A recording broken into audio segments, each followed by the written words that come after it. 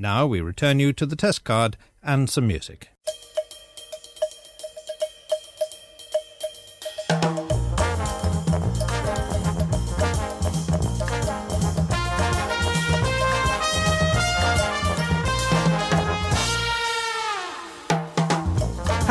Welcome to the Pilot Take 121, a weekly podcast reviewing the pilot episodes of television shows, past and present.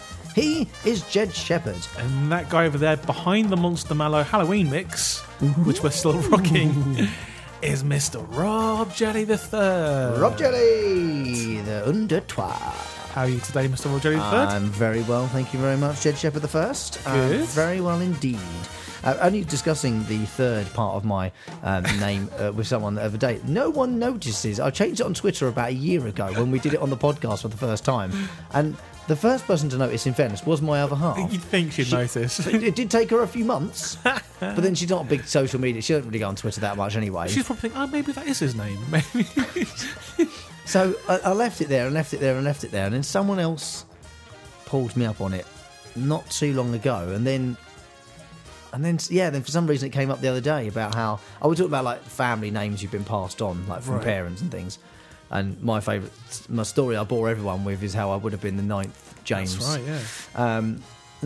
And then people go, hang on, you've got Rob Jelly III on your Twitter. Is there 3 Rob? I was like, I'll tell you that story another time. And I just leave it there like a lingering sort of tease, like a carrot standing. Yeah. It's always best to be a bit mysterious as well. I'm like, who are the other 2 Rob Jellies? I know. Can't talk about number 2. Legal reasons. What are you up to, buddy? You good? Yeah, just I'm putting multiplex into a bunch of festivals. So just doing that. So people will get to see it. We're going to get to see it soon, folks. Eventually. Not even I've got to see it. And I'm pals with him. Well, so because it was made at Pack&Plex in South London, I'll probably have a screening there before Christmas, I think. So I'll invite you to that. Oh, very kind of you. And then I'll do all the festivals in 2020. And then this other short that I produce will be out around the same time. And excited. Actually, tomorrow I'm going on this. Well, they told me it was a TV show, but I think it's like a web TV show. Right, okay. At the National Film and Television School, they're basically setting up a TV show type thing. It might be like the end of year project. And National Film and Television School is very prestigious. Lots of amazing people have come out there. Yeah, a lot of these people go on to actually make the professional stuff that we then end up watching on the TV. And exactly. And I've watched a ton of like films and short films with NFTS in the credits, like they've made it basically. So my reason they want to, and it's actually not about films. They want to interview me about tapes, which is interesting. I'll try and get films in there as well. On the tape front, can I show you something I spotted the other day? I thought of you immediately. Obviously, you are my go-to man when it comes to tapes. I was just tidying up stuff at work, and I found that someone had obviously decided they were talking about this on the radio, but they'd taken that article out of The Sun, and I like the way they credited Coldplay as being the saviour of cassettes. And do you know what I did? At 3 a.m, when I walked in and saw that on the side, because it was in the way of where I was going to put my water bottle and my lunch and things, I just shouted at the paper. I went, "No, they didn't! It's Jed Shepherd!" It's me. And then realised I was on my own, in the dark, just shouting at a page from The Sun newspaper. Oh, it is really funny, like... People just think about the big, massive bands that have all of a sudden jumped on the bandwagon, like Coldplay. Though, I mean...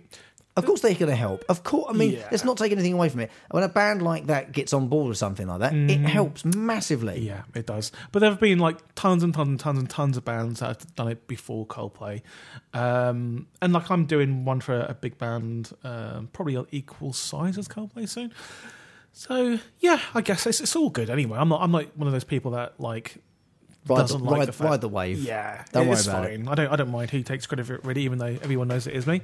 But no. So I'm going to go and talk about tapes, but also I'm going to check out because they have like good studio setups there. So they have like a green screen studio that I want to persuade them to let me use for free. So that's my incentive to go there. Yeah, and they said they're take them to Monster Mallows. Yeah, there'll be a done deal. Exactly. That's cool. So that's my plan. How have you been? Yeah, good. Thank you. What am I up to at the moment?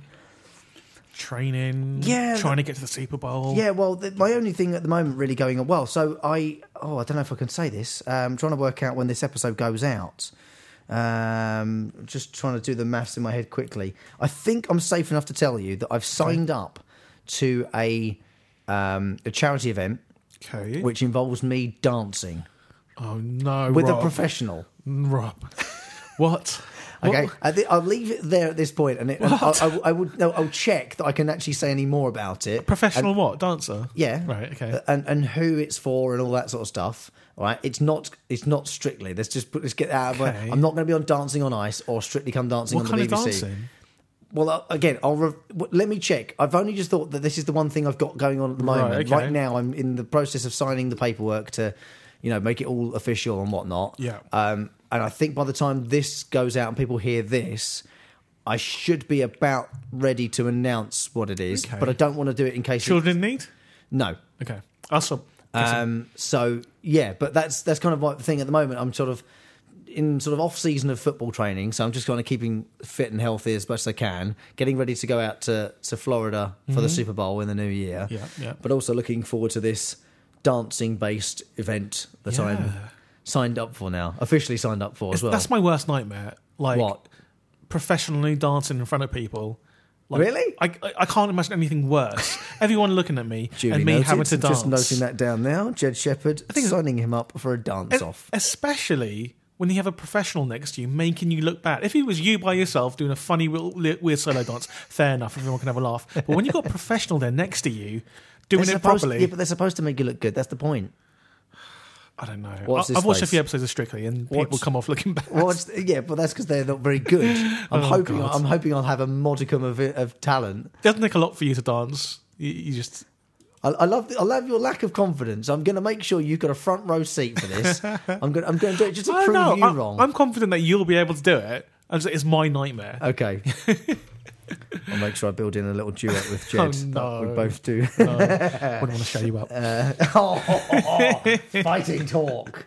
But of course, we are not here to talk dancing or anything else, whilst these are the antics we're getting up to. And of course, you can follow our antics on Twitter and things. We'll give you the details at the end of the episode. Yeah. But welcome to the 121st episode of the Pilot Podcast. Time for us to review another 2 television pilots. Yes. They could be from yesteryear. They could be brand new shows.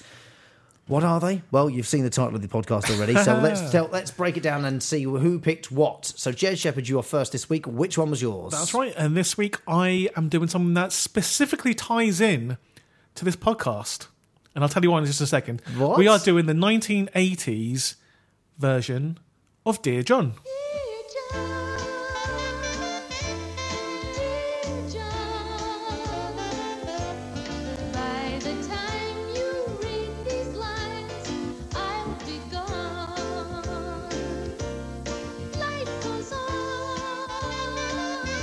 Theme song, Dear John, is perfect. And I'll tell you why it's perfect. Okay. Because it's got the title of the show in it, of course. Tick. And it gives you the entire backstory of how he got to the point we're at now, where we see him. So it's Dear John, by the time you read this line or letter, I'll be gone. Yeah. So, and Dear John letters are the letters that people leave for their partners when they're trying to leave them and divorce them. It's called a Dear John letter. And like a John Hancock. Yeah. And a signature. And the lead guy is played by Ralph Bates in the British version. Hang on. Yeah, no. We discussed this, and unfortunately, Rob's watched the American version, which came out 3 years after the British version. God damn it. But that's fine, because they're identical. I've watched them both very recently.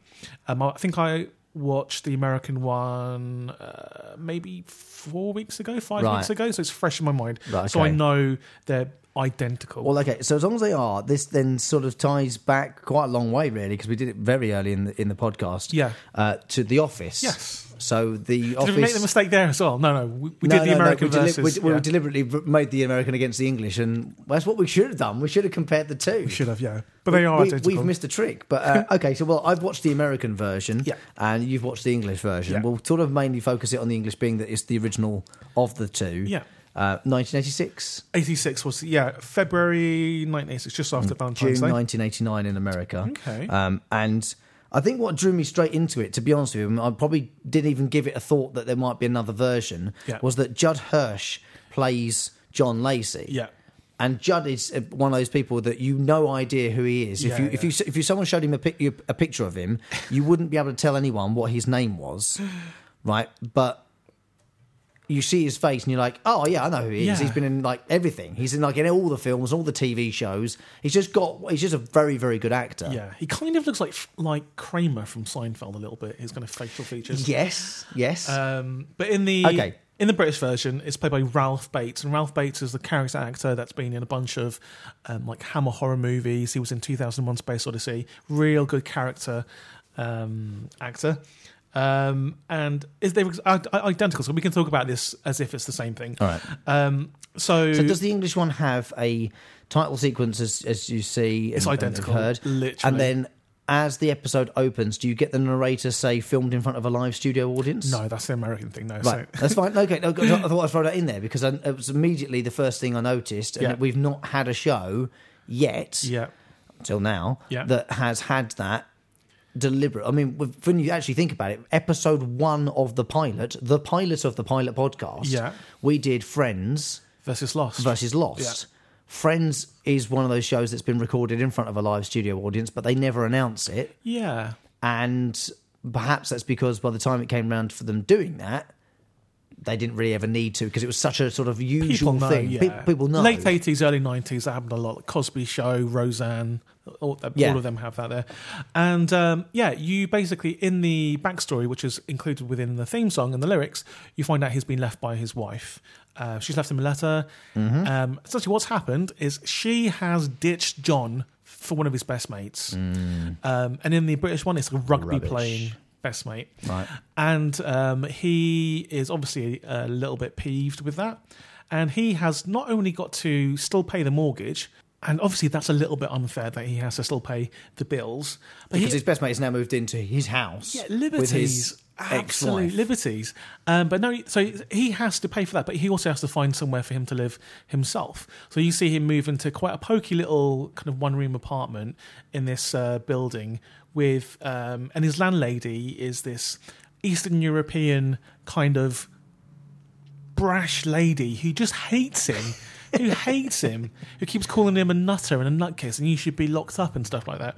So you don't meet the landlord or landlady in the American version. Oh, you don't? She comes in. It's his friends who are a couple who help him sort of take stuff in. Yeah, and they're having sort of a bit of a discussion between them. Okay. About him, even though he's in earshot. I can't remember that bit. Yeah, but it's very similar. Like the whole thing of him moving into his pokey little apartment. Yeah. And obviously, he's got to afford that as well as, so he's not going to get anything, luxurious. Yeah, and life is not looking very good. He's obviously I think he was generally a depressed guy anyway, and now he's got reason to be depressed, so he's even doubly depressed. This is sort of, this whole suggestion of Dear John comes from the fact we only did Reginald Perrin a few weeks ago. Yeah. And it's very much them same mannerisms, those same characteristics of that sort of downtrodden in life. Dry, sarcastic. Hard life it's been, and, it just woe is me for life is hard, but I still, stiff upper lip and all that and carry on. Exactly. And you get a glimpse of how he kind of aims, because he's hopeful. He's hopeful for the future. He does want to meet someone else to kind of get his mind off it. Mm-hmm.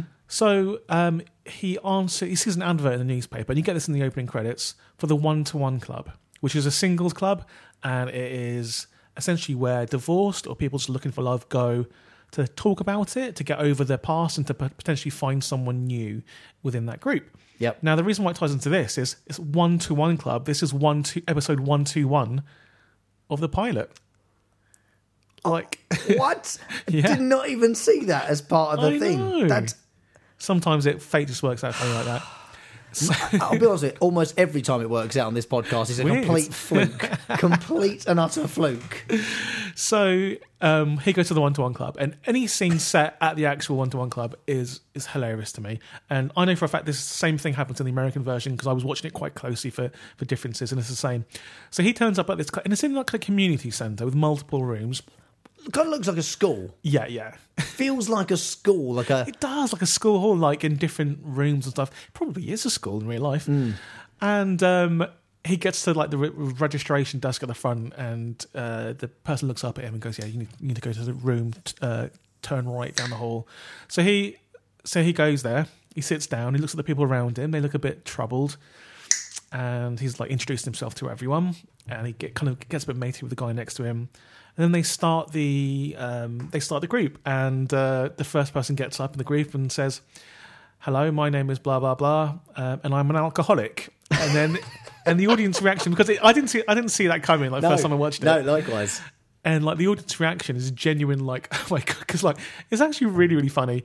And he's looking around like, oh. And in fairness, it's a very clever bit of writing because it shouldn't be a funny situation that, you know, an audience bursts out laughing at someone having said that, because, you know, for anyone who's ever gone through it, it's an incredibly tough thing for them to do, to admit it out loud, even if it is to strangers. So, you know, it's a very delicate moment in life to be actually making a joke out of. But I don't know how Ralph does it, because, again, I haven't watched that one, but Judd, I mean, just nails the reaction. He sits there and it's like it's the delay. Yeah. It's the moment, or it's like the second and a half to 2 seconds of him sitting there, having heard what's happened, and audience has reacted before he does, as if to say, hang on, what? I'm in the wrong place. Sorry, mate. Stop there, mate. I'm in the wrong place. We're all in the wrong place. That's the point. That's why we're here, John. I love it. And like the fact that we already know that he's had a lot of bad luck, and it's just like compounding it right on top. Cherry on top of the cake. Yeah. Can I ask about the guy he meets when he first walks in? Yeah. So is he quite a character, quite sort of effervescent, bit in of a the loudmouth? Alcoholics Anonymous place? Or when he finally gets when he gets to the other class. We'll talk about that in just a second. Sorry, I've jumped a class. Yeah. So he kind of like works his way out of the class, and he finds the right class, which was kind of like opposite. And he goes in there and he looks around and he sees a very like outgoing guy who's going from person to person introducing himself. And in the... What's he called? Because he's called Kirk in the American one. Yeah, and he's called Kirk St. Moritz in the... Oh, he's called Kirk in that as well. Right, good. And Kirk St. Moritz is genuinely one of the best characters written for television I've ever seen. In the British version, he's played by a guy called Peter Blake, who is known before Dear John, and because I was obsessed with him like in the last couple of months, so I went on a YouTube search to see what he did before and after Dear John. He didn't do that much, but he did like a Coca-Cola advert before Dear John, where he played an Elvis impersonator. So you can see why he got the job. Of course he did. Yeah. So Kirk St. Moritz, that is actually the perfect summary of the character he plays. Kirk is essentially an Elvis impersonator, basically, without the look of Elvis. Yeah, that's perfect. It really is so good. And the reason why he's my hero character is because in this first episode, in this pilot episode, he is an annoying guy. He straight away comes to John and says, "Look at all the chicks here. Like we can score big here, mate. Stick with me, man. We'll get through this. We'll score the femmes. Femme fatales." I'm like, who uses that phrase? Exactly. But the thing is, like, John's kind of into it a little bit. But then the other characters you see there, in the English version anyway, there is you see Kate, which is played by Belinda Lang from 2.4 Children. Mm-hmm. This is when she was a bit younger and a bit hotter. And so Kate is a character that she's kind of, when we find out in this episode, she's kind of had a relationship. She's had quite a few. She's had 3 failed marriages, and you can tell like it's quite a sausage fest in there. And she is like prey basically. Yeah. And the other guys are kind of looking at her like, okay, we've scored here. We can totally like get with this girl. And Kirk St. Moritz is definitely trying it, but Kate is like, nope, stay away from me. Yeah. So John is in this group, and the first thing that happens is someone stands up and says, "Hi, I'm Frank, and I'm an alcoholic." And it's so, because you really don't expect it, even though you've just seen it. You've just had the joke once, and you think, well, you don't tell a joke twice because that's not funny. It was funnier the second time. I loved it. Yeah, agreed. I even wrote down how the wrong room gag a second time genuinely made me laugh out loud. Oh man, it's brilliant. And so she's about to explain. The lady who hosts the class, she's Louise, great. has a fantastic squeaky voice in the American version. She says, "Oh no, sorry, you dear, you're in the." And before she can even finish the sentence, John jumps up and he goes, "No, mate, you're in the wrong room. I was in the next door. I was in the next. You're across the hallway. The hallway." So she takes him across.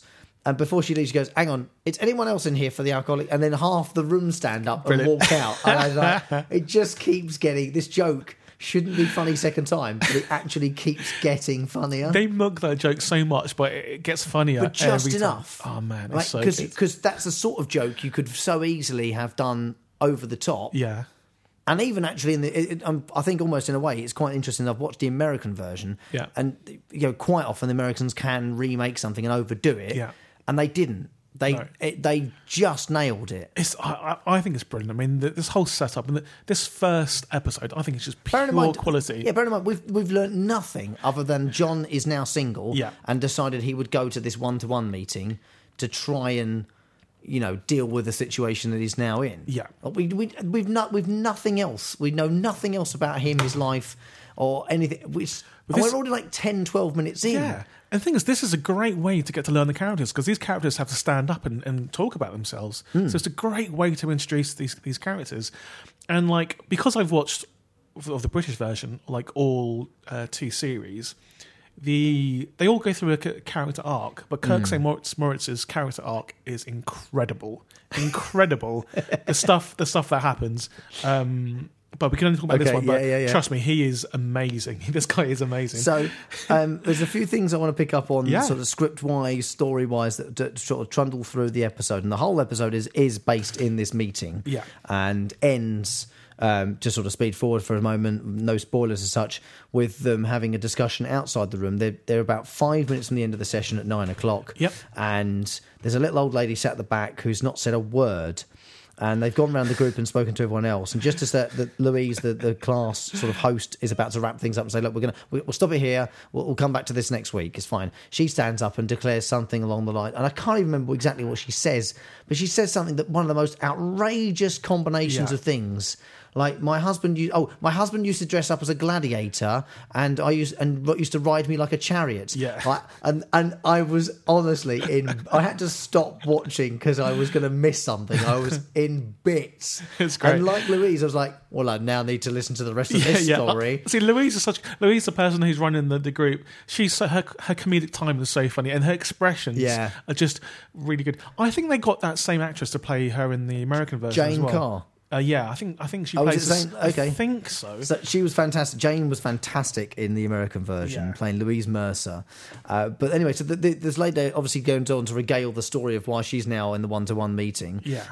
And it's gone 11:00 at night now. They've been there for 2 extra hours chatting away. Anyway, they leave. John and Kate leave the room first, and they sort of have a brief discussion about whether they're going to come back next week. What did you so?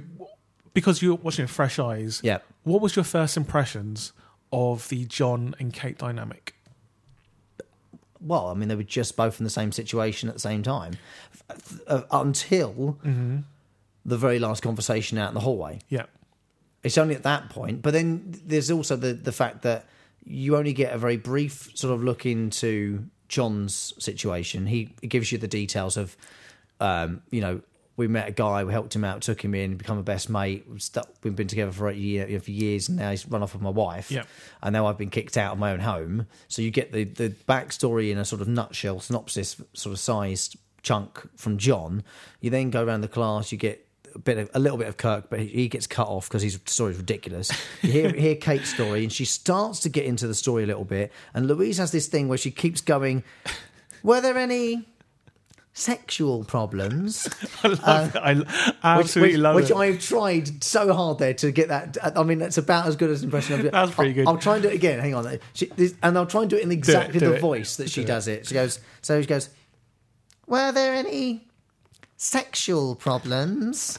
And it's the pause and the look at the eyes do a little left-right look as if to say, there's no children listening, are there? Yeah. Sexual problems. But also, that kind and of she becomes... asks that of everyone. Yeah. And and just this episode, every episode. She's obsessed. I am admitting straight away that I was like, that is definitely a seed that's going to be planted. Yes.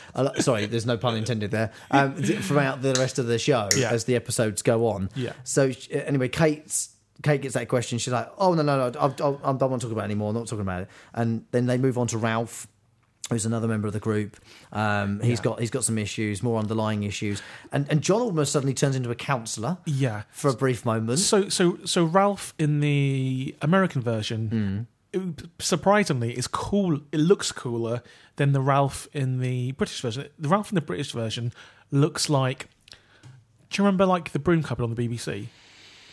Vaguely. It was like like in the 90s, it was like Andy Peter and Andy Crane, with like Ed the Duck and all those, and Gordon the Gopher and all those people.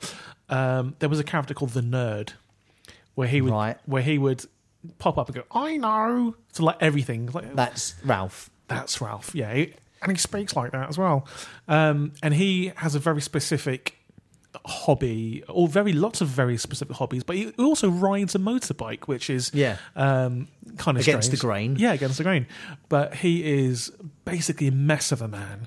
So all of these people in this, it's a wonderful dynamic of people. Actually, I didn't notice the John Kate thing until the very last conversation, as I previously said. Yeah, because actually you've got Louise, who blatantly has stories to tell. She's got tons, yeah. And you blatantly need to know more about her. John's obviously your intro point. He is who you're following. You're following John. Show's called Dear John. It's the clues in the name, I guess, but also because he's the new guy to the group. Yeah, like he feels like the first timer. Mm-hmm. The others feel like they're coming back again. Yeah, they all know each other. They're sick of each other. Yeah, exactly. But they're all sharing with these people that they're slowly becoming more and more familiar with. Yeah. And then this old lady kicks in as well, and then that's when the 2 hours fly by, and then end up in the hallway.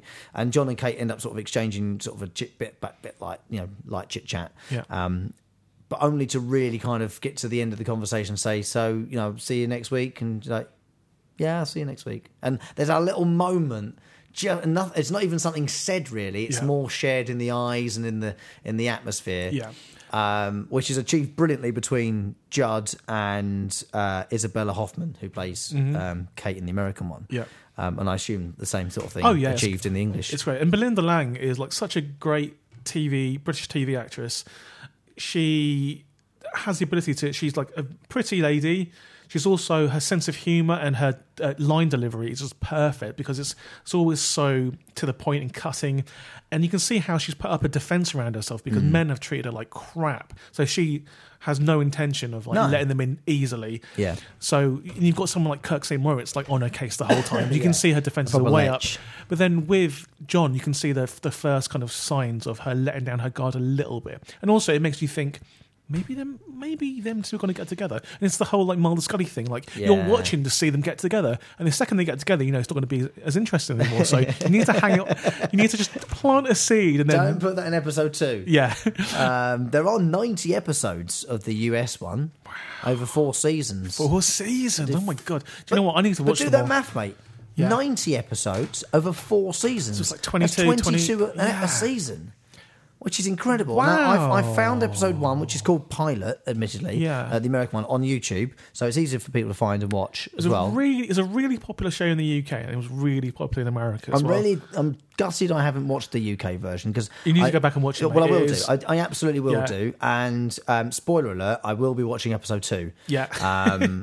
Just saying. So we'll give it a score and run through the commandments at the end. Yeah. After we've to have a chat about the other show this week. Yeah. Which is very different. On the surface, it is very, very different, but there is a subtle connection in between the two. So from Dear John, we move to my suggestion now, which is, and don't judge me until we've talked about it, please, Don't Tell the Bride.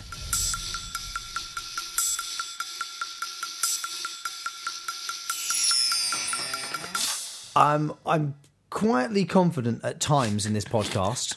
Yeah. That, and I'm going to be loudly confident at this part. Okay. In 121 episodes of this pilot podcast, that is the worst theme tune that we've heard. It is, and I'm even including the ones where they didn't have a theme tune. Yeah, no, that's amateur.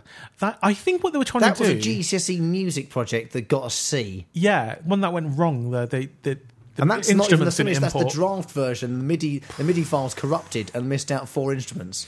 So basically, what is that? I think what they were trying to do is they were trying to do the let's make a speech type thing where it's like a spoon hitting the side of a glass, like ding ding ding.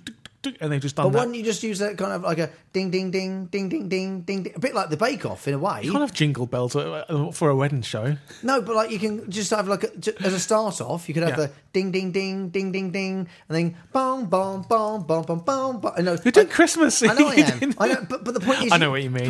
Put some like church bells in there. Put some strings. Put a few bit of angelic chorus in there. I could whip one of those up in the time it takes us to talk about it. It's basic. It's real basic. So I don't know if it gets any better over the coming series and seasons of this, but nonetheless, let's dive into the show. It doesn't even set the scene, really. It's just Amateur. No, the theme tune doesn't, but I'm very pleased that at the start of the show, we're 90 seconds in at this point, has had a narration introduction. With a montage of like the highlights. Yeah, the highlights of the episode, deliberately edited together to make you feel like, oh, this is going to be car crash TV. Yeah. I'm ready. Pass me the popcorn. And of course, let's not kid ourselves here. We like to assume that those listening to this podcast that enjoy what we do are aware of little things like clever editing, and that is what this opening montage is very much an example of. Yeah. So introduction to the couple, with a little interspersed with clips of the ceremony, all the events up to the ceremony. Narrator explains the premise of the show. They both signed a legal document in front of a lawyer to agree that they would do this and do it properly under the contract for the television programme. Yep. And we're done. We're 90 seconds in, and I'll be honest with you, that's great. Yeah, I've got no problem with it being spelled out word for word at the start. Did you recognise the voice of the narrator? No, who was it? Ruth Jones. Ah, okay. Obviously, this is 2007. This first episode. Prime Ruth Jones. This is 12 years ago. So this is prior to things like Gavin and Stacey. So when prior to it, I'm pretty sure it is. I reckon it's around the same time. Have we done Gavin and Stacey? Yeah. Oh, we did it for a Christmas special. That's all we've done. Because it's back for a Christmas special this year. Maybe we should do the actual first episode. Yeah. Okay. Okay, but we'll put that on the list. So I think this is prior to Gavin and Stacey fame. You can anyway. I don't know. We'll possibly, find out. I'll have a look in a minute for you. But Ruth Jones is the narrator. That's a very, very good thing because she's got a wonderful voice, a wonderful way about her as well. Great mannerisms and everything. So signed legal form. They separate for 4 weeks. Sam and Katie are a couple. Now about that, I think there was 3 or 4 occasions where they were in the same location. Yes. Now. There's a small, I think, loophole in this, in that they agreed to be separated so that the groom can make all the arrangements for the wedding, which is essentially the premise of the show. The show is we have a couple who are going to get married. Mm-hmm. We are going to give them money to do it. £12,000, which is a lot of money to the average bear, but when you're talking about weddings nowadays, that is nothing. You can spend that on the venue alone. And I think the point is they don't want the bride getting involved in any way, shape or form. What the organisers and the TV production team have realised is there's going to be a lot of bridezillas, as they're known, getting their paws involved in the organising of the wedding. And if you keep them too close to the organisation, they will end up just interfering. So my first question is... send them away. Do you think the reason why they agreed to do the show is because...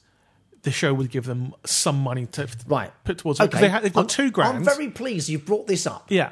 Because they have been, I believe, engaged at this point for 15 months. Okay. So they're in the major planning stages of the wedding. Yeah. And they've clearly applied to be on the show and agreed that if they did it, they would get some money. Now, if you are in planning of a wedding, right, and I haven't planned one myself, but one day, eventually I will do. Yeah.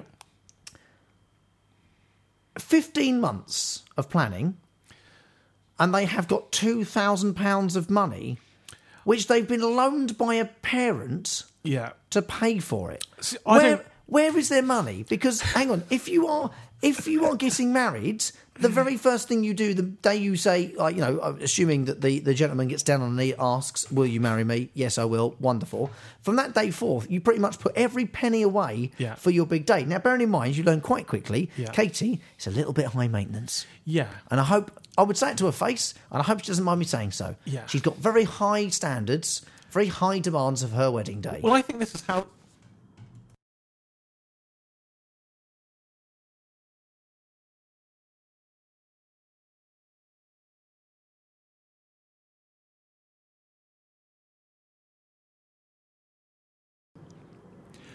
Well, yes, she has, and I think that's the backstory here was most definitely will be she wanted to get married, and he being the kind of like patsy sucker, kind of like a general loser guy that he is. Who bit of a wet flannel. Yeah, like she wears trousers in the house. Yep. He just does what he's told. He probably got scared that she was going to leave him, so he was like, okay, let's get married. Didn't think about the consequences too much, and then they had to plan for it. They've already told us at the start that he doesn't earn very much. And that's fine, and I understand that. So... there is surely got to be an expectation before you even talk about the show. Mm-hmm. Sam and Katie. Sam is clearly not a great wage. He's a male nurse. Okay, fine. So we mostly know that most medical staff, nurses and doctors don't get paid anywhere near as much as they probably should do for the work they actually do, saving lives every day. So he's not on great money. We don't find out what Katie does. Does she do anything with her time? Does she have a job? Because for someone who's demanding so many things, and seriously, you get right raving up with her during the episode. Yeah. She is one seriously stroppy move. That's probably why they picked this for the first episode. I mean, credit to the TV makers of this show. They have picked an absolute textbook couple to set the tone for this show. And if this is how they start, I can't wait to see how much better it gets. Yeah. But Katie really has these high demands, high standards for the wedding that she wants, and fair enough. I understand that. I do. But then why sign up for this show then? Exactly my point. But she can't complain. But here's my other thing. So have they signed a contract? And it might be in the contract that they can only spend the money that they've been given by the television programme. That might be the thing. But I would suspect that if that was the case, it would have been introduced as so. Well, they said they got the $2,000. No, but that was from the parents. Yeah. So they have contributed the total sum of. Hang on, I'll do some maths. Oh, I see what you mean. All to this wedding. I think you're right. I think they weren't allowed to use their own money, maybe. They've used not a penny of their own money. So, okay, let's assume that the contract says you're not allowed to spend your own money. If you are gifted some money from an in-law, fine. Yeah. But you have to spend the money we give you, which is the £12,000. Are you happy to do it? Sign here. Yeah, I think you are right. There must be some kind of agreement where they're not allowed to spend any money they've saved, which is kind of weird. But then, how rubbish would the show be if they had another $15,000? It would just be easily. He would be just like. Well, I don't know. I actually think almost it would be more interesting if they actually still had their own money on top of it as well. Because imagine them blowing £12,000 on a wedding is not a lot of money. Exactly. That's the fun of it. As you learn throughout the episode, things like spoiler. I'll leave the very end of the show completely untalked about, so that you can find out exactly whether or not he actually nails it or fails it. So she's been planning this for a year or more all of her life basically. She wants 2 dresses. She wants a massive Baroque period, building to get married in. Fine. These are the things you want. These are the things you want. Absolutely fine. But part of me would have been like, right, first thing I'm going to do is phone a load of her venues that I know are looking like they want to invite. Yeah, hello, I want to get married. Yeah, how much is the room? $5,000. Cool. No, wait. I'm getting an idea of price. I'm trying to tot it up in my head. Thank you very much. I'll phone you back. Thank you. Bang. Hello. I'd like to hire your place for a wedding. Yeah, on this date. Yeah, $7,000. Okay. Thank you very much. I'd get a few prices in my head and be right. Yeah. So the wedding venue is going to be $7,000, right? How much is my dress? $4,000 for a dress. Fine. Cars, $1,000. Cake, £1,000. Food, $3,000. I'll be like, right. So basically, my wedding's going to cost me a minimum of $25,000. Right? I'm ballparking here. Yeah. I'm from Channel 4. We pay for your wedding for you, yeah? But you can only do it for $12,000. And I'd go, well, there's absolutely no chance of that ever happening, is there? Thank you very much. That's very kind of us, but I'm going to leave now because if I have to do my wedding for £12,000, I'm going to murder you, my husband-to-be, and probably everyone that goes. So what he should have done, which is something he didn't do, is just do a little bit of research, do a little bit of Googling, because he went to the first wedding dress shop possible. And it was an expensive wedding dress shop. He didn't do any Googling. We saw one. And then it's just because he was on a bus or something. Did you see the phone he was using? No, what was the phone he was using? I mean, it was it's like a proper old Motorola. Really? I mean, even old for 2007? 2007. I mean, it was like a 1997 phone. Right, Nokia 3210. 10 years out of date. In one of those really crappy leather plastic fronted cases that you used to have. But he obviously has not judging anyone for having an old phone, by the way. If you've got an old phone, you've got an old phone. Old phone's cool. He has no experience in organising anything, it seems. He couldn't organise his own face. He couldn't. And he has the ability to take any situation and just make it blow up in his face. Yeah. So when he went to get the wedding dress, he had no idea how much wedding dresses cost. But he also had no idea what his actual fiancée liked. Yeah, or her size. How is it in 15 months of prep to a wedding? Yeah. He had, and let's be frank about it, right? They would have signed that contract on camera. They did it obviously to film wise. Yeah. But they would have probably signed that a few days before they officially separated off, because that would have been done long before. Because in order for them to get the whole thing in motion, that paperwork would have been signed long before the show has even begun to be filmed. Maybe even 6 months before. Yeah. So the next day, or even that afternoon on the journey home, I would have been right. First things first. I need your dress size. I need your bust size. I need your shoe size. Yeah. All right. I want to know exactly what you want from this, that, this, this. Right. Give me the list. Tell me exactly what you want, and then I'll interpret it, obviously. Yeah. And do my best. So the producers may have intervened here and said, don't discuss it. But how did they not discuss it before they applied for the show? I know, it's weird. Well, the by the way, I still love this show. Spoiler alert. Yeah. I love this show, but I just don't understand how any people go on it. He did have help, didn't he? His best mate, who is in the dark as much as him. Is a kitchen fitter. Yeah. He knows loads about weddings. Nothing. But the funny thing was, like, when they went to get lingerie for the wedding night or whatever, he was like, I don't know what size she is. And his best mate is like, she's a 34 double D. And he's like, yeah. I was like, hang on a second. Hang on a second. What's going on? Is anyone else thinking Dear John here? Yeah. It's a Dear John scenario. Oh, dear. So, I mean, he obviously tried his best. But then, and the other funny thing is he had help from the bridesmaids as well, because he had to pick the bridesmaids' dress. They found some really nice dresses that they liked. And he was like, nah, let's try this one that none of you like, because I don't want to upstage my wife. She'll get moody. And what is going on here? I need you to give me your summary of Sam. I need you to tell me what kind of person you think Sam is, and whether or not you like Sam. How you feel about Sam. He's the type of person where I'm almost pitiful for him. He's a nice guy. I like guys who are like very loyal to their wives. You can tell he would run in front of a bullet for her. Yeah. Cool, good guy. He has no ability to organise anything. He is a nurse. It makes me worried with the fact he has people's lives in his hands potentially, but he has no organisational skills. He doesn't know what he's doing. He doesn't have the basic knowledge to do anything. And that worried me quite a lot. But I also knew that this was a TV show, and they obviously picked him for that exact reason, because it'll be good TV. He's trying to do the best, but he does what a lot of people do where they're not confident. He second-guesses himself. He doesn't just second-guess himself, he fifth-guesses himself. Yeah. And it's like, mate, go with your gut. You know what she wants. Trust yourself. She wants 2 dresses. Get her 2 dresses. And, like, I think he tried his best. Yeah, so on the 2 dress one, right? And going back to the comment you made earlier about them meeting up. Yeah. So they do actually meet, because she has a proper meltdown, okay? She sends loads of texts to him, and he doesn't reply because he's trying to follow the rules of the show in that there should be no contact. I'm going to do this. I'm going to be fine. Anyway, he puts her at ease a little bit by going to visit her up north somewhere and take some flowers. Yeah. And he goes, I'm not going to talk about the wedding, but I'll come and see you so we can just at least see each other and have, at least an evening together and chill out and hopefully allay a little bit of the fear. She makes a comment about, well, as long as I've got 2 dresses. I'm like, mate, that is literally spelled out for you. Go and buy her a second dress.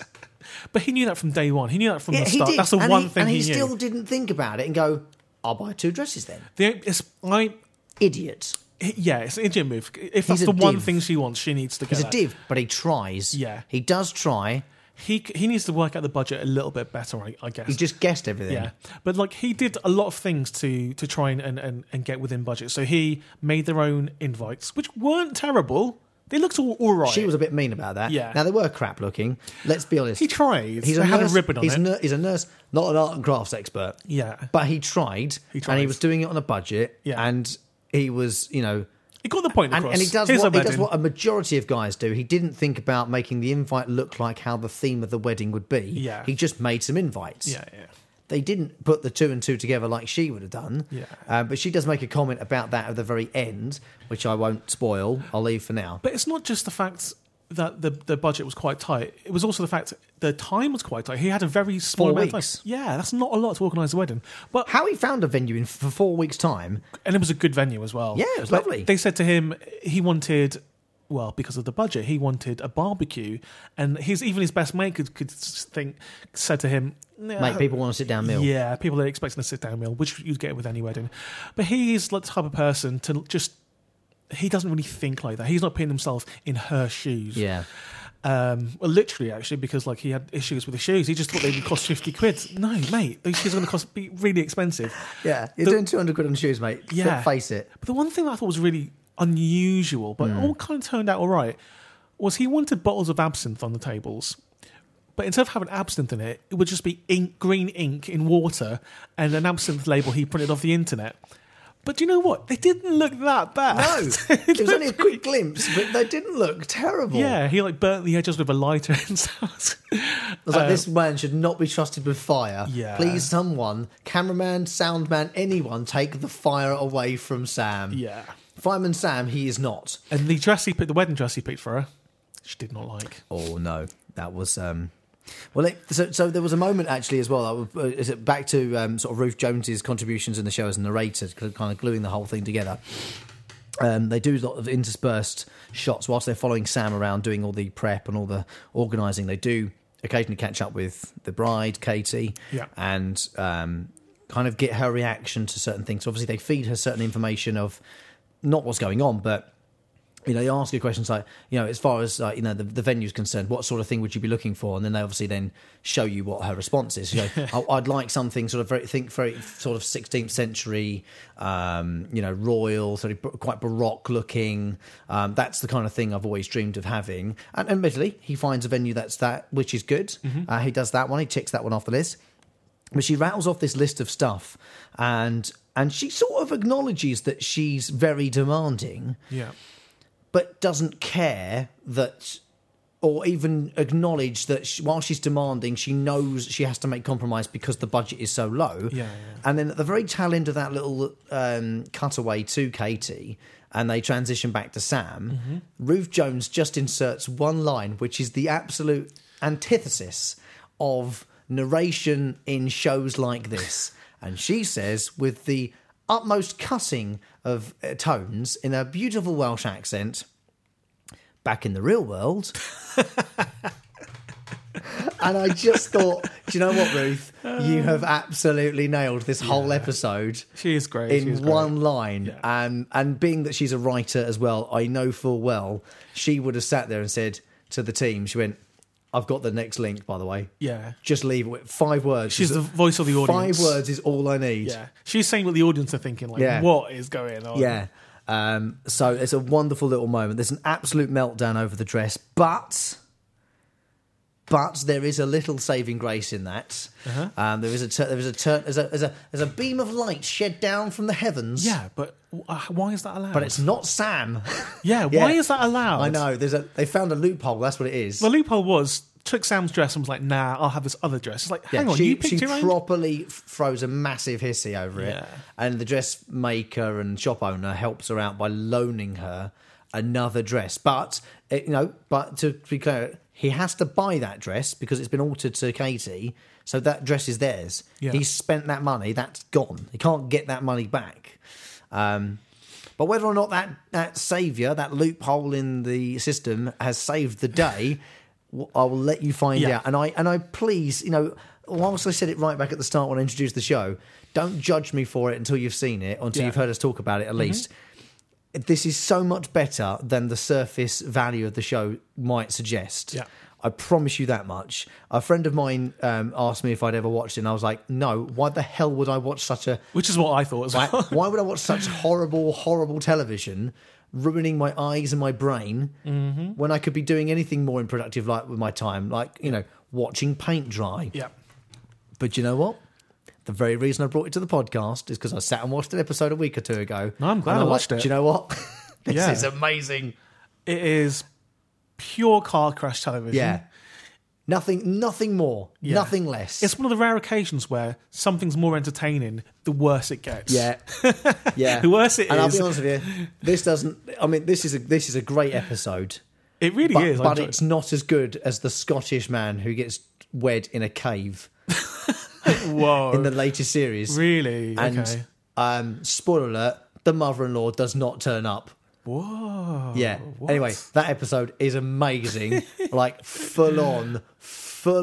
He gets married on a cable. Yeah. Like a suspension cable. Yeah. Bridge. In a cave. In the Highlands. I mean, this thing is absolutely outrageous. I mean, banana. She's in a dress. Yeah. And boots. Okay.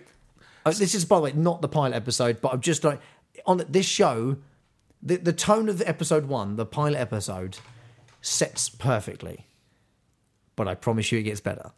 I've got 2 questions for you. Go. First question is, did you ever watch the TV show, I think it's called My New Best Friend?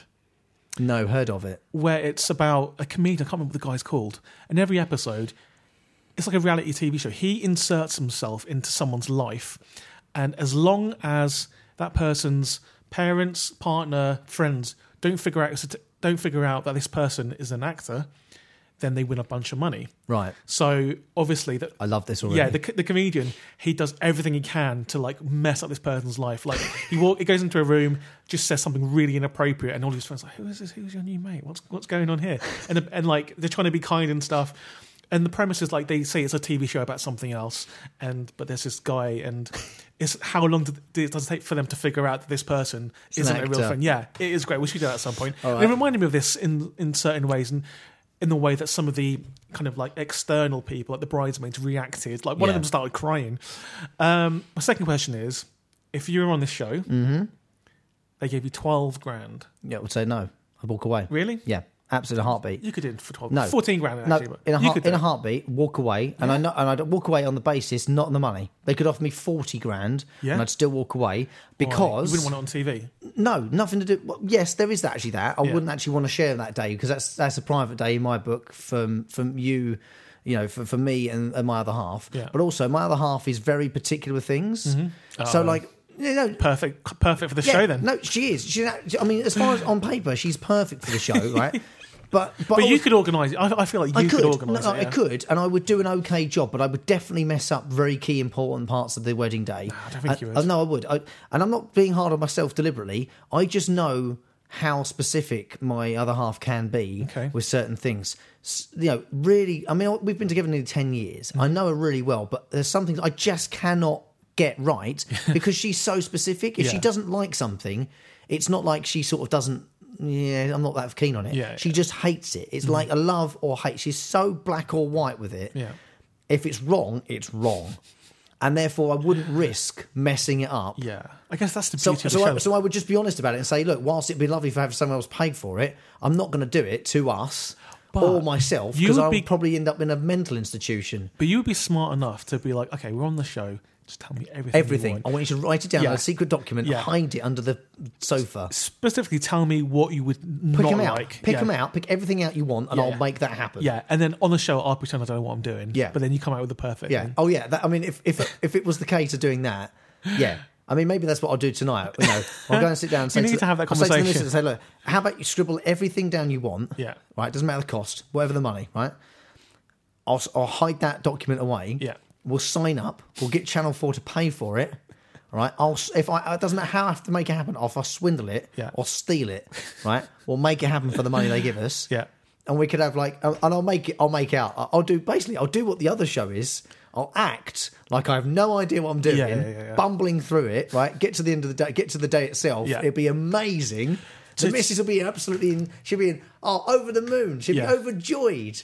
I'll be like, look at me, nailing it, left, right, and centre. To trick the producers, though, you've got to agree on one thing that you have to get wrong on purpose. Like she'll be like, whatever, I do not want pineapples. Whatever I do, we'll deliberately pick something. I think she wants pineapples. We'll deliberately pick something that's really against the grain. Yeah. Oh, absolutely, yeah. Like we'll turn up on tricycles or something. Yeah, like a SpongeBob themed wedding or something. yeah. She's got to wear a bright yellow dress. That's a good idea. I might actually do that later tonight. Just in case. Just plan it. You never know. They might have upped the budget by now. I don't know. I reckon they probably a little bit. 15 maybe 15. But they shouldn't give too much because I think the more money you have... The challenge is trying to do it within the budget as well, isn't it? Not Challenge Annika, where they've got a limited budget. That's true. They have to beg, steal or borrow. True. Anyway, look, you can watch every single episode of Don't Tell the Bride, all the series of it on all 4. Yeah, brilliant. Even episode 1, which we watched, is actually available to watch on there now. You just have to sign up with an email address. So it's and all free. the in-betweeners are there as well. Like adverts kept popping up for that. Yeah, absolutely. So awesome stuff there. Right, okay, let's do it. Let's go through the commandments of these 2 shows and put them into our league table, which, by the way, if you haven't caught up on before or recently, you'll catch the top 50 in the description of last week's episode. Yes. So Take 120, which was Dexter's Laboratory against C-Lab 2021. Underneath the description of the episode is the top 50 shows. Or should we? Do you want to add the whole lot? Yeah, let's add the whole lot. Fine. We'll edit it. We'll put the entire list, all 230-something shows so you we've can see done. what's at the bottom as well, which is Snatch? Big Bang Theory. Big Bang Theory and then Snatch. Yeah. All of them will be up there, all 200 plus. And also in that will be Dear John and Don't Tell the Bride. But where are they going to go? Dear John, your choice. How many out of 10 do you want to give it? Or do you want to give it 11? You've got 111 to play, mate. Well, should we go down the... Oh, yeah, Commandments. Where are we going to start? Do I watch episode 2? 100%. Absolutely, I do. For both of them, in fact. Do what I'll do. Yeah. I'll watch the UK version first. Yes. Then I'll watch episode 2. Yeah, do Does it have a memorable theme tune? Dear John, definitely. For sure. And it sings the theme name, the show name. It's good. Bonus point. Does it introduce you to a new character or journey? Yeah. The new journey is he's recently separated, Yeah. recently divorced. Would you pause for a pee? I would for this, actually, because I think the jokes come thick and fast and... Yeah, it's only 25 minutes, but I think you'd still want to pause it because you don't want to miss little details, because there's lots of little quips that you don't want to miss out, and then you want to enjoy them all. So yes, do you feel emotionally connected, love or hate with one or more of the characters? Yeah, very emotionally connected to all of them. Yeah, all of them. Yeah, all of them. I got a lot of love and feeling for a lot of them, and yeah so absolutely. Would you recommend it in a heartbeat? 100%. Yep. Is there a mic drop? It's not a real mic drop. I think there's just a series of funny things that happen that's quite surprising, like the woman saying about her weird sexual proclivities. Is that a name? Word? Yeah, that's a great, great. First time I've ever said that out loud. Excellent execution of the phrase. Is it? So there's not really a mic drop as such, but does it defy expectations? Hugely. Yeah, definitely. Hugely so. Even the American one, which should have been a terrible version, because occasionally they do. Sorry, guys, you do. But they haven't on this occasion. It's really good. Yeah. Has it aged well? I think it has. Yeah. I mean, obviously now it would be like a dating app or something. It wouldn't be a physical like one-to-one group, maybe, or maybe it would be. You could probably remake this with a dating, like a speed dating style. Well, you get a lot of like on like Meetup.com. You probably get divorcees and stuff meeting up and stuff. Shout. I mean, is the hype real? I'm not really sure how this works. The wording on that one doesn't always work with the older shows. Well, but do people talk about it? And is it real? Yeah. I don't think people talk about this at all anymore. They really, really should. So the hype, there is no hype. So, no.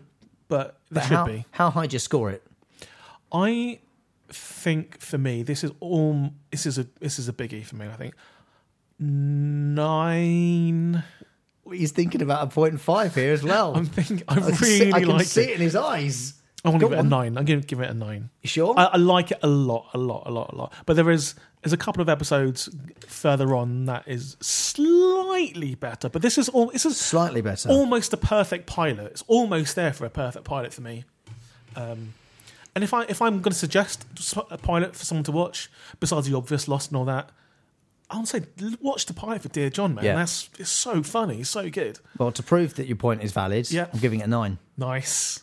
18 out of 20 18 is such a strong score. That means it's well in the top 50. Good. We'll find out exactly where it is in a minute. I'll pop that in there shortly. Yeah. But Don't Tell the Bride, a show which I think, the one commandment is, does it defy expectations? Yeah, it does. On a huge scale. Like 2 or 3 points worth of scale, I think you'll find. So this is going to be good. Do you want to watch episode 2? Yeah, I do actually. But it's also another episode. Yeah, it's the kind of show you can have one in the background, just dip in and out while you're doing something else, and it'll be fine. Yeah, absolutely. Does it have a memorable theme tune? No. Massive letdown on that front. No. So it's okay. Does it introduce you to a new character or journey? Every week it will do. Yeah. Every episode will do the same. And I think this is a perfect couple to pick to start the show with as well. Would you pause for a pee? No, because it's a Channel 4 show and there's adverts every 15 minutes, so I don't think you need to. It's an hour show, though, isn't it? And I don't know if you'd necessarily feel the need to if it was uninterrupted. Yeah. Do you feel emotionally connected, love or hate with one or more of the characters? Do you know who I felt for in this episode? The shop dress owner, the dress shop owner, who was basically having a whole business ripped apart by this horrible woman who had... wasn't her fault, mate. That your husband-to-be picked it. Don't have a go at the dress shop maker. I bet you her shop got lots of business after this. I bet it did, though. Yeah, absolutely. Would you recommend it? I'd recommend the dress shop. I would recommend the show and the dress shop, just for something that's unexpectedly entertaining. Yeah, definitely so. Is there a mic drop? I think there is. Well, yeah, a minor one, but I think there's a mild mic drop, and it's in It's in the tail end of the episode that we haven't really spoken about on purpose. But I want to put an argument for there's being a mild mic drop. Okay. Someone's dropped. It's on the table. It's been dropped on the table, not the floor. Yeah, not from a great. Does it defy expectations massively? I think so, yeah. Has it aged well? Yeah, I think you can have this. I mean, a wedding's a wedding, isn't it? Yeah. Like, it's eternal. You can, in 20 years' time, it'll be exactly the same. Yeah, I think the price of things will probably go up a little bit, so you'll be able to tell its age from that in due course. But still, I think it's done all right. And it's the hype reel. Do people talk about it? It's still being made today, mate. So people still talk about it. Yeah, clearly people are talking about it. It's a long-running show, isn't it? Yeah, 12 years. That's mad, isn't it? Is there still Ruth Jones? I don't know. Oh, okay. I hope so. Yeah. I hope so. I think so. It's an easy job for her, isn't it? Yeah. So out of 10, what do we give Don't Tell the Bride? It's missing a couple of the key features to a pilot episode, but generally speaking, very, very good. I'm going to say a 7. I'm going to match you exactly with a 7. It's good. It's a good show. But I think it's one of those ones where I reckon there'll be a slightly limited audience for this.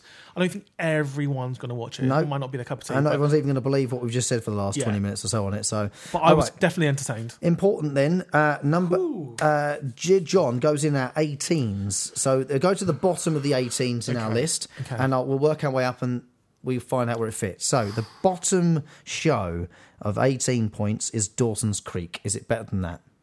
Yes. Yes, it is. Is it better than Halt and Catch Fire? Yeah, I think so. Yes, it is.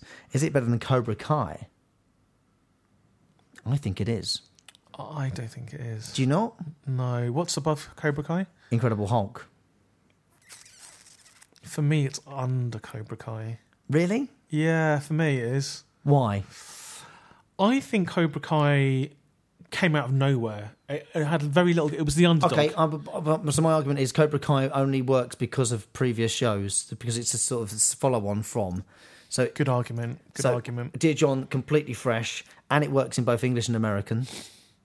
Good point. Okay, Can I have that just to put it above Cobra Kai? I'm happy not to put it above Incredible Hulk. Yeah. No, that's a good argument there. Yeah. Dear John, and it's fractionally above Cobra Kai. Let's be honest, they're both on 18. Yeah. It's just trying to find that difference between them. So our top 50 are in order of preference. So who gets knocked out of the top 50? Just working my way down there. Oh, Derek. Derek's knocked out of the top 50. Derek goes into 51st place. I can live with that. The max is now 50th. Oh, no. Oh, sorry, mate. Oh, no. I'm sorry. Okay. It's just the way it is. On the edge. It's just the way it is. It's got to get a minimum of 17 to even have consideration for top 50 now. Wow, 17.5 makes you safe for a while. Okay. But 18 is a very, very good score indeed. There's not much above it. Just a quick recap on 18s because we haven't been here for a while. Yeah. Above Dear John, then The Incredible Hulk, then Dungeons and Dragons. Above that, Mr. Bean. Above that, Robotech. Above that, Battlestar Galactica, the 3-hour epic. Above that, Westworld. Above that, a show which is nearly finished, The Good Place. Yeah.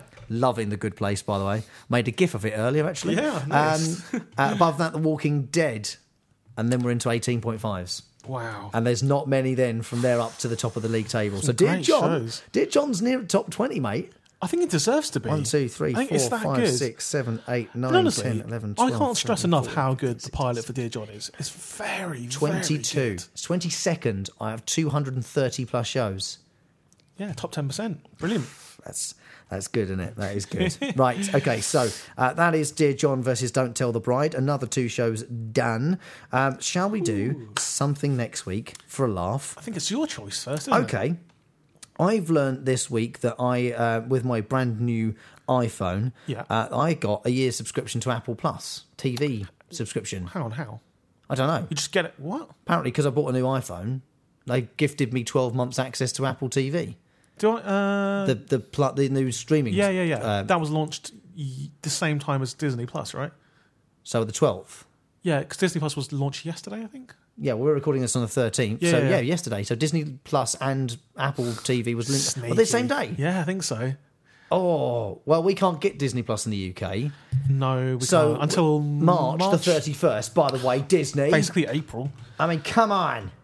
So come on. Okay, so there are a couple of shows actually doing quite good things, socially speaking, on the Apple streaming. I've seen some of the lineup. They've got the Jason Momoa one, haven't they? Well, that's one I was going to think about doing. So that's called C. Just S-E-E. S-E-E, okay. An epic post-apocalyptic drama where the world has been wiped out by a virus. That sounds good.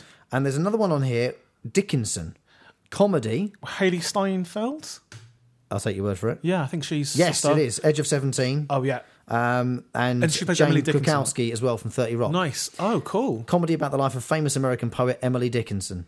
Oh, man, that'll be good. Comedic look into Dickinson's world, exploring the constraints of society, gender and family from the perspective of a budding writer who doesn't fit in her own timeline. I don't mind doing that one if you Should want we to just do the two of those against each other? Okay, cool. Well, now I have to see if I've It'll got be the first two shows we've obviously done because it's only just been launched. Okay. Both Apple originals. Was it called Apple TV or Apple Plus? Or? I don't even know. Apple TV Plus. Okay, and Disney Plus. And then Disney Plus is coming to us in the new year. So when we get there, we'll do things like The Mandalorian, which I cannot wait to see. Yeah. Well, obviously, I'm going to have to wait. But there we are. So there we go. We'll do those two next week on take 122. 122. But if you want to suggest any shows, if there's something new you've just started watching, maybe you've found something from yesteryear that you're loving as much as Dear John or Reginald Perrin, as we spoke about a few weeks ago.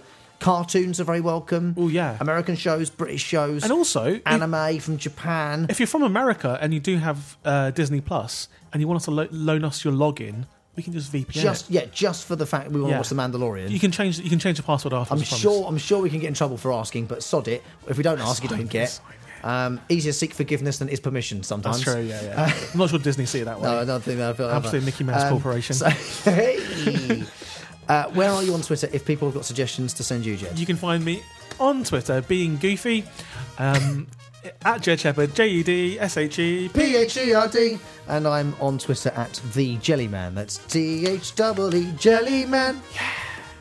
So feel free to tweet us your suggestions. If it is a suggestion, put hashtag put it on the list.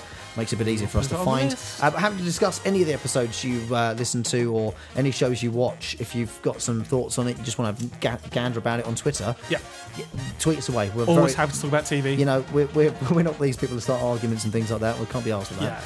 Yeah. If he wants to sing the Dear John theme song anytime, day or night, 3 a.m, call up Rob. Yeah, he'll do it. I'm awake. I'm genuinely awake, so not a problem for me. And I'll take over when you go to sleep. Okay, lovely.